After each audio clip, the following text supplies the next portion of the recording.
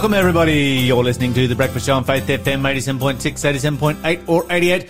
Right across Australia, right across the Faith FM network, wherever you are. Positively Different Radio in the morning. You're with the Double L team, Lyle and Lawson. How are you this morning? I'm great. You're great. I'm so good. You're so good. Because we had a really epic Christmas party last night. It was the best Christmas party ever. And we the won. Faith FM team won. That's right. We smashed easily. we were the first ones through the course. We got the most points on every station. We assume. Yes. Mm-hmm. I believe. No, we believe. Yeah, we believe. That's right. We know. No one could have done better than us. None. Because we cheated. All the way. I mean. Epically. I mean, we won. Yeah, that's right. That's right. That's all that matters. That is all that matters. We had a Christmas party. We had, what was it called? Some kind of scavenger hunt activities kind of thing. Yeah, and you go to each station, you have to do something. And, like, that's the thing is that, like, I think there was 8 stations and 8 teams. It was really cool because it was a COVID-safe, non-vaccine required event. And it was outside. Yes. We were running around. And I think they're really... Massive shout out to Jodie and her team who put it on. Yeah, good job. And the food was good. Yes. We ate sausages, but like vegetarian sausages. Yeah, no, awesome. So, dude, that's the ultimate way to cap it off is free food. That's right. Yep. So that's a blessing. Bit sad about some of the stuff we're losing. Yeah, that's right. But they gave beautiful speeches and were shouting out people, and everyone was super stoked for them. And they're moving on to good things in their life. They are. Just a bit sad. It is. I guess we'll have some new people moving into. Yeah, that's right. Soon, so. To welcome to bully. Yeah.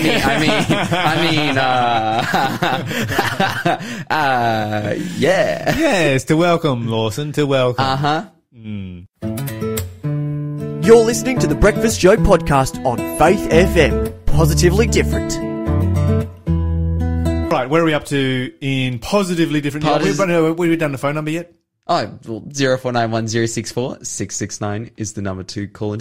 I think I said it, but it's good to say it a couple of times. And again, that question was, what did Jesus call sinners to? Okay, Positively Different news. Let's have it. Positively different news. All right. Positively different news this morning. Story 1. This is interesting. We can have a good conversation about this because it seems like positively different news. Twitter. See, this is the thing. This is the thing with you, Lawson. All of my other co-hosts, when it comes to positively different news, it's always positive. Yeah. Yours is sometimes like, let's have a discussion about this. Is this positive or not? That's right. It's Schrodinger's news, bro. Okay. It could be positive. It could be not positive. All right, let's hear it. Let's decide. This is the thing. Well, you decide. You tell us. Twitter will remove images tweeted without consent. Right. Yeah. So Twitter. So I'm just trying to figure out what does that actually mean. So if I take a photo of, if I take a snapshot of the beach, for instance, and in the distance you can see a couple of random people at the far end of that particular beach, Twitter takes it down. Well, that's the thing. A complaint has to be lodged. Oh, okay. So this is a good thing. So you don't need to gain consent. Like you don't have to have a consent form with every. Yes. But if don't have to have a model release form. Yeah, that's right. But if the person complains, it's automatically down. It can get taken down. Okay. Which seems like a good thing initially, and it's in an effort to stop what's called doxing. For those who maybe don't know what that is, essentially doxing is something that happens on the internet pretty regularly now, where people intentionally release other people's personal information because there's a level of anonymity, even though, like, for example, like I'm on Facebook, right? But I don't have my address plastered all over my Facebook page. No, that's right. But if somebody goes to your house, takes a photograph of the front of your house with the house number, street name right there in the photograph, puts it out there, this is where Lawson lives, go and egg his house. Yeah. You can complain and have that taken down. That's right. Well, that's actually, it's like illegal, but at the same time, because of the anonymity on Twitter, it's hard for like a lot of those cases to go through. Yes. Because this is what has been happening in terms of Twitter and doxing is like when, Twitter, like we talk about the echo chamber of social media. Yes. Twitter is like that on steroids. Like it is the biggest echo chamber of social media that exists. Like It feeds you what you want to hear. Yeah, and it's just, but it's just aggression and anger and all kinds of things. But that being said, so basically it's pretty common on Twitter that, if, say, one group of people doesn't like a certain person or they're trying to cancel them or whatever, they'll just full on dox them. They'll just release their public information, to try and scare that person into submission, essentially, and into silence. And it happens really regularly. And, there's all kinds of things that people do with that information as well. Like, something common is called swatting, particularly amongst people who stream live on the internet. Like, someone will work out what their address is and then we'll call the police and say that they have a bomb or they're going to kill someone, and then a SWAT team will rock up at their house and take them out even though they haven't done anything. Just all kinds of stuff like that. It's kind of one of those things you have to do if somebody calls in a bomb threat. That's right. And so you can't blame the police, but it's ultimately just like the terrible behavior of humans wasting the police's time and persecuting somebody unnecessarily. And so, Twitter putting out, restrictions to be able to stop that. That being said, though, so the rule is like, if it's like basically, for instance, it would take into consideration whether the image was publicly available on news websites. So it's like, okay, is this image publicly available? If someone makes a complaint, I want to take this down, but it's like, oh man, like this is publicly available. That could be one way to go. But then it says, or if a particular image and the accompanying tweet text adds value to the public discourse, is being shared in the public interest or is relevant to the community, which essentially means then that's a loophole for like whatever you define it to be. That's right. And so that's why where even it's have like, this policy in the first place. That's where it's like, is it actually like good legislation or policy that they're putting in place here? Because then it can be used to go the other way, which is like, someone has genuine criticism put up about them. Yes. And then the person who's being criticized complains to Twitter. And, depending on the power that person has or the leverage, I can imagine like a politician. It will all come down to who has the most power. And then ultimately, that information about that particular person doesn't get out because Twitter, censors the information. Yeah, that's right. So it's kind of it's a tricky one. Social media is just a minefield. It's just an absolute minefield for anyone trying to police. Mm. It is, citizen media is like, what do you even do there? Where do you even go? The moment that you step one direction, you've infringed on freedom of speech. The moment you step the other direction, you've opened a whole can of worms for cancelling and doxing and every other horrible thing and cyberbullying and so forth. It's just like, what do you do with the world in which we live? That's right. 0491 064 669 is the number to call and text. Give us some thoughts. Let us know. Which way do you think this should go? Should it be like no restrictions whatsoever, or should we be, boarding this thing up and really, trying to. I'd love to hear your thoughts on it. Yeah, definitely. I do not have a solution for this. Anyways, in other news, the winner of the 2021 Dyson Award has gone to a glaucoma monitor that you can use at home. So what's a Dyson Award? Oh, Dyson, the vacuum cleaners? Yeah. So they're like really into like the medical field too. Right. And so they have an award every year that they award money and, for medical innovation. For medical innovations and startups and inventors and all that kind of stuff. And so this year's Dyson Award went to this woman. Her name is Kelu Yu. She is Chinese, and she's invented this thing. It looks like this looks so cool. It's basically like an Apple Watch monitor thing. And then out of it, there's like this like single finger of a glove. And using like, scanners and like AI, you hold it up to your eye, once a day, and it scans your eye and, gets like a layout of what's going on there. And then this app then sends that information to a, physician or some kind of eye doctor or something that then can look at it and give you an immediate diagnosis to see if your glaucoma is getting better or worse. And it'll also like create a profile over, say if you scan your eye every single week, it'll create a profile of whether your glaucoma is increasing or decreasing. That's wild. It's crazy. Like, because glaucoma like affects like a lot of people. I think it's like over 100 million people in the world. It's like a condition that comes upon like a lot of people, and it's a big problem. And there's no like preventative action you can take. It just happens, but you can only deal with the symptoms and the problems. Yep. But yeah, doctors are going to be able to know what to do and be able to be sent that information from home. There you go. With your own, glaucoma. It's in my family, so Oh man, you're going to need this. maybe. You never know. So let's have the Lord come first. Amen. But yeah, no, this is really cool. And this person, Keller, was awarded a $40,000 cash prize, to go back into the, making of this. Commercializing medical equipment, if you're not a massive company, is very difficult to do, and pretty much you need to be picked up by big pharmacy so that they can give you the money that's needed. But this is a huge innovation in this space. Nothing has ever been made like this, and I guess we'll see in the future if we're all going to be scanning our eyes for glaucoma. You're listening to the Breakfast Show podcast on Faith FM. Positively different. Okay, if you know the answer, give us a call right now, because we would love to send you a prize. Janella's texted through to say that as of the 1st December, Facebook will take down anyone's account who posts anything anti-COVID in their Facebook page. Free speech is being destroyed. So I've just been scrolling through my Facebook page looking for anti-COVID posts. I've come up with 2 so far. Mm-hmm. So their algorithm isn't super effective. I'm going to write something right now, see if I get banned. Yeah. Do that. I'm super keen. I'm just going to write anti-COVID, and that's just write COVID doesn't exist and see what happens. Now I'm like, is this a good idea? Yeah, because people are like, because people have because I'm like, I want to communicate that it's a joke, but then I'm like, will my thing get taken down?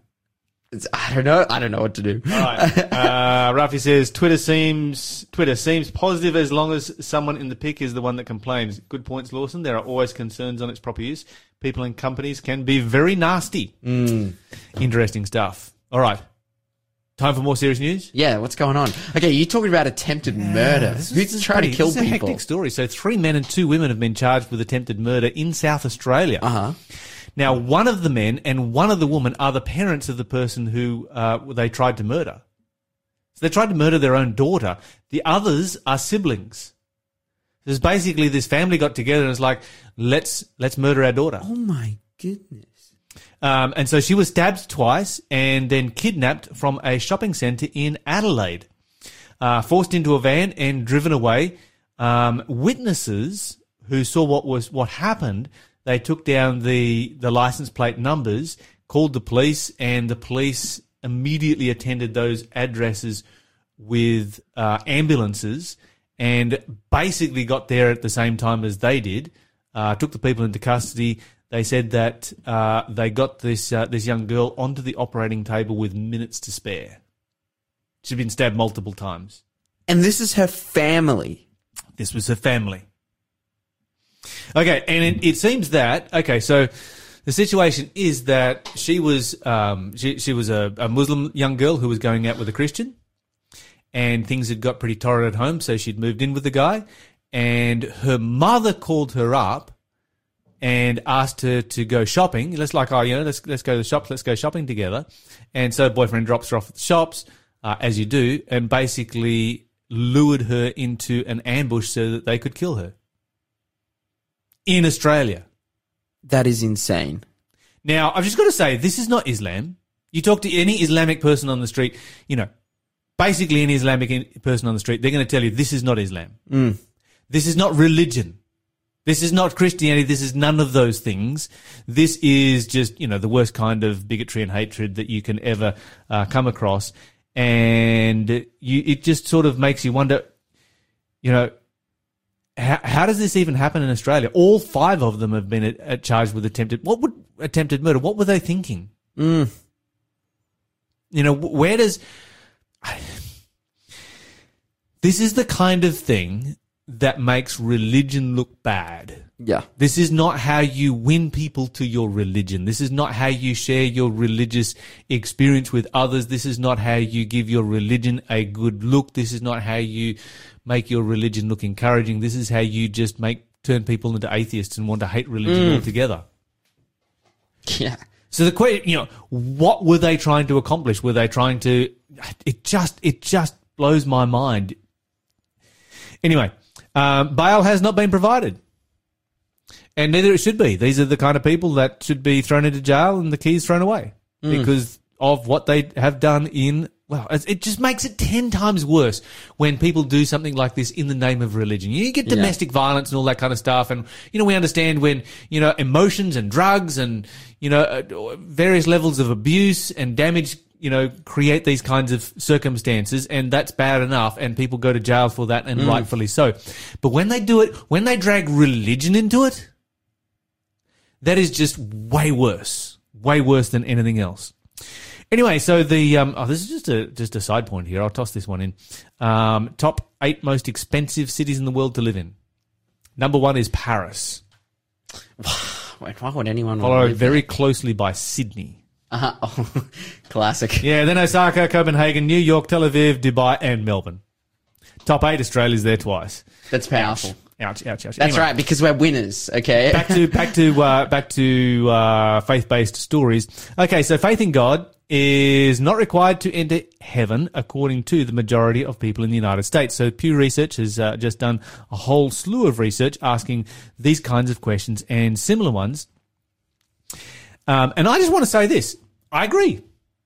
There will be people, the Bible speaks about the fact, Zechariah chapter 13 talks about people who will turn up in heaven and they have never heard of Jesus Christ. They see this guy with scars in his hands and they have no idea who he is. The difference between where I come from on this and the majority of the people who responded to this survey is the majority of people who responded to this survey have a view of God that is God will save everybody. Yeah, universalism. And I'm not talking about universalism. Nope. I'm not talking about large groups. The Bible talks about groups in heaven that will have this experience, but we're not talking about large groups. This is not everybody gets saved. This is people who respond to the voice of God. Everyone who is in heaven is going to be somebody who has responded to the voice of God. Whether it is the voice of God speaking to their conscience or the voice of God speaking to them through the Bible, everyone who is there is going to be somebody who has responded to the voice of God. And the reason that this is important is very simply that either which way you go aside from that, you make God look bad. So if you go with universalism, you turn God into an abject liar who is just, talking about hellfire and all this kind of stuff so that he can scare you to live a better life when he really doesn't care anyway. He's going to save you. He doesn't care what kind of a life you live. He's going to save you. That's universalism. On the other hand, you've got those who, well, unless you confess the name of the Lord Jesus Christ and actually use those words, those specific words, you're not saved. And that turns salvation into geographical chance. Well, good thing.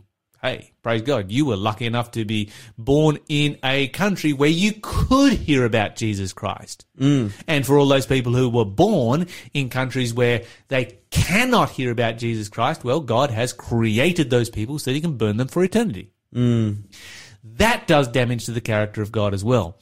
And so much of this new Pew Research is all about understanding people's view of the character of God, and it's pretty scary. It's pretty scary stuff. Pope Francis 3 years ago assured a young boy that his father might still make it to heaven even though he wasn't a believer in God, and it created a firestorm of debate. How could that possibly be? Actually, sorry, that was he might still make it into heaven even though he wasn't a Roman Catholic. Okay. Ooh. Yes. Okay, so Pew Research, 6,485 US adults, 73% of them believe in heaven, 62% believe in hell. Okay. Now, that's a kind of strange thing that you'd have one and not the other, but the thing that bothers me the most is that 99.9% of that 62% believe in a God who will burn people for eternity. What does that say about the character of God? There is no human being on earth who has ever been that evil. The Bible speaks about hellfire, but not eternal hellfire. The purpose of hellfire is to cleanse the universe from evil, not preserve evil for eternity in the universe.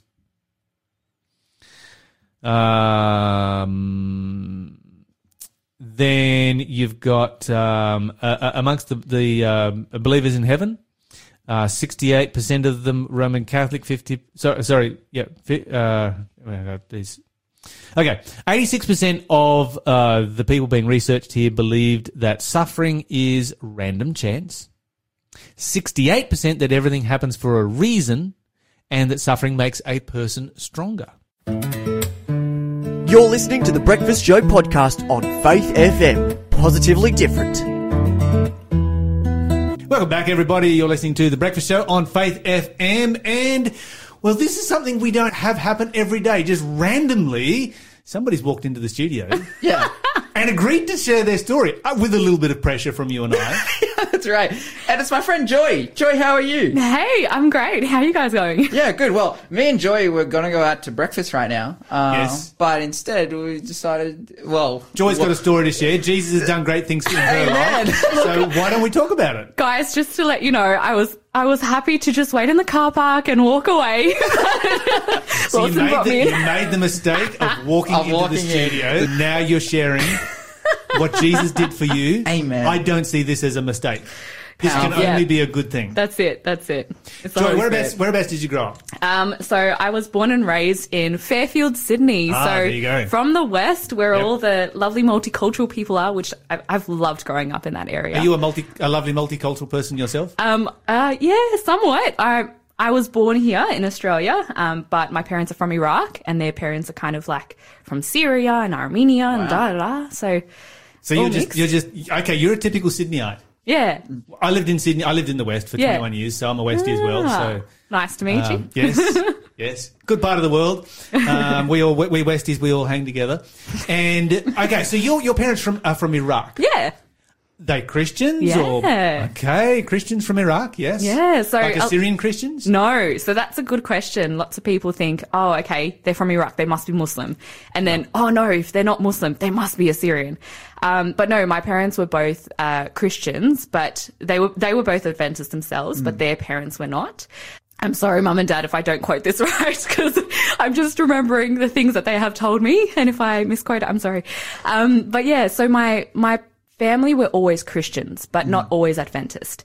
And from my mum's side of the family, I think someone from America had come into Syria and spread the news about Adventism. And that's where my grandma was converted. And then on my dad's side, I think something similar, something must have happened. And then they became Adventist. And so my dad was he actually studied to be a pastor, and he ended up being the pastor of the church in Baghdad, the Adventist church in Baghdad. Wow. Yeah, so there's a lot of history there. He was in the war and a whole bunch of other things, and things got really serious in Iraq, I guess, and that's when they thought, okay, let's move over to Australia. It's safer for the family. So they moved here, and they had my brother and myself. And so was it safer for Christians before or after Desert Storm? Oh, you know what? I don't know the answer to that. We need to get your dad here on Faith I will. I'll bring him in. and ask these questions. Because this is something that, I've heard was that it was actually safer beforehand, and that Saddam Hussein wasn't giving, the Adventists or the other Christians a terribly hard time as a general rule. I mean, hey, he was a dictator and did all kinds of terrible things. We get that. But that, you were more likely to be persecuted if you were Kurdish or that kind of thing than if you were a Christian. It is a good question, and I'm going to stay out of politics because I cannot say for sure, so I'll bring my dad in. How about Sounds great. Nonetheless, you're here now, and you were born, praise God, and you grew up in Sydney, and I imagine if both your parents were Adventist Christians, then you would have grown up within the church environment. Yeah, that's right. So did your dad pastor in Sydney as well? No. So when he first came here, he actually was trying to find a job, and something happened, and he ended up going into IT, which is what my mum does. So they stayed in IT for quite some time. And then just recently, a couple of years ago, Dad was made redundant, and he's like, nah, I can have a break from IT. And he got asked by the church to do like a Middle Eastern communications leadership position. And that was kind of like volunteering, and he did that for a year or two. And then I think during the COVID situation, things got difficult, weren't as many pastors around. So they're like, oh, you were a pastor. Do you want to come back and be a pastor at one of the local churches? And the local church is Fairfield, which is where we were born and grew up. So yeah, he said yes. And now he's part-time there, but really working full time. And Classic. He's loving it. He's just like the joy in his face when he does all this study for the gospel. Like he's always been in the church, volunteering and whatnot, in leadership positions or whatever else. And I guess raised me and my family to do the same. But he's loving it now. So he's gone back to his roots and I think just spreading the gospel there. That's absolutely awesome. We have, of course, one of our pastors here in the local area that I associate with on the N.Digital. His parents and he's got family from Iraq as well. So his dad's whole family's from Iraq as well. So there you go. Who is this? We need to meet up. Justin Tarosian. Oh, no, he's Armenian. Yes, from Iraq. Yeah, okay, cool. Yeah. Nice. Yeah, and this is the thing when I talk to people from Iraq, it's like, are you Armenian? Are you Kurdish? Are you Babylonian? Are you Assyrian? Because they always tell me I'm from Iraq, but I'm one of these. Yeah. So I'm Persian. No. You're not Persian. No. Okay, so you've grown up in the church. Mm-hmm. Is there a point in your life that you can pinpoint where you gave your life to God? Not one point in particular. I think. So this was a process for you? Always a process. Still is a process, to be honest. I think my testimony is more what God does in my life every day. And as you look back on it, you realize, okay, so this is where, I guess, if we go back to high school kind of days, I think that's the point where a lot of people think, am I really in this for myself or is there something better out there, right? Because, Sabbath is a nice thing, once a week, having a day off. Yes. Yeah. But, if you want to study, no, that's a whole day off of the week that everyone else could be using studying. And you're like, it's a guilt-free day off. I know, guilt-free. But if you feel at one point this isn't right, then why are you doing it? And, I went to an Adventist high school, SAC, Sydney Adventist College, but then I went to a secular university and praise God for that. I loved it. However, at that point, I didn't need to be Adventist and I didn't need to necessarily follow God or go to church. And it would probably be easier, lightly say the word easier, to walk away from the church and go that way if I didn't really believe in it. So I think it made me really question Christianity. And I did a medical science degree first before I went into medicine. And with that medical science degree, you've got all of your evolution and all of the, how did the animals and how did humans, progress in life. And you get exposed to all of that stuff from a young age, even in Adventist schools, which is showing theories and whatnot. But yeah, I saw that, and through church and through my own research and through friends that were really interested in evolution versus creation, I was able to make that decision. Hey, no, actually creation sounds a lot more like it has a lot more substance and purpose than evolution. And we can go into that later. I probably won't because That's a big subject. It is a huge subject. But yeah, I was convinced roughly around university stage that I was like, no, this is true. This is really true. And that's the evolution side of things in terms of my own journey. Can I jump in for a second? Yeah, go for it. When you were asking those questions, did you engage with any of the the apologetic kind of ministries, like say Creation Ministries, or you got into what?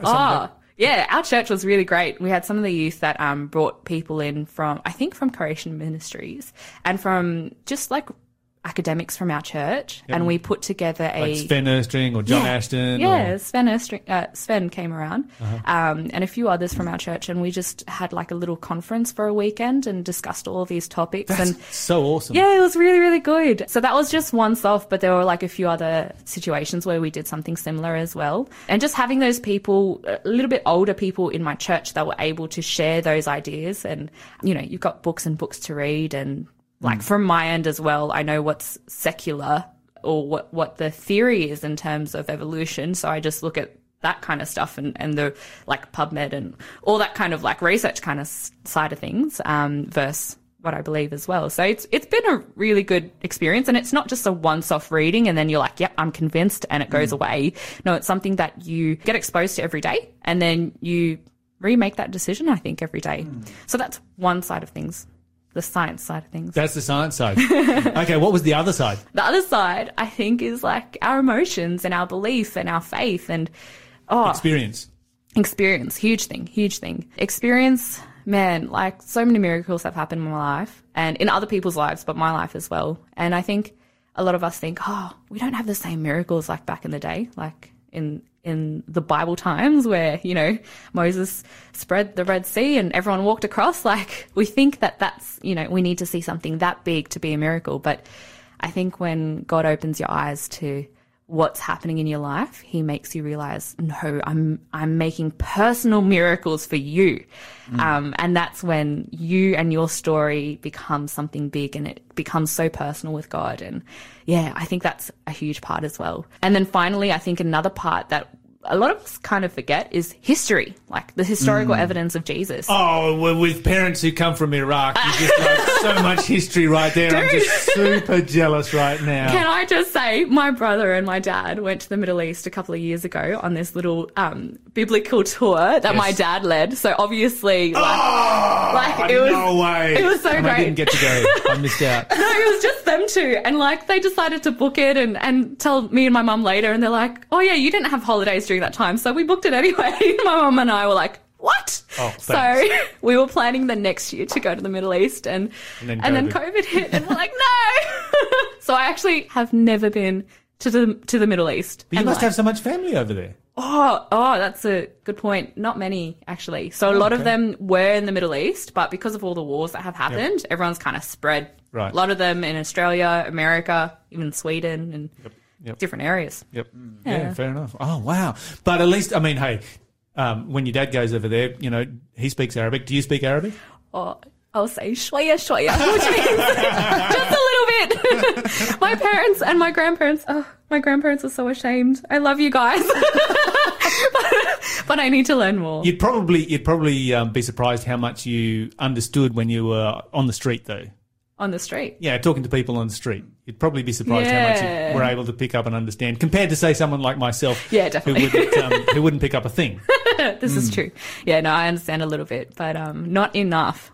You need to reconnect with your Iraqi heritage. My grandpa, he's so beautiful. My grandpa's like, every time I see him, he's like, "Okay, talk to me in Arabic only." And I'm like, "Okay, I'm going to try." And so I say a word here, and then I turn to my grandma, and I'm like, "What's the word for?"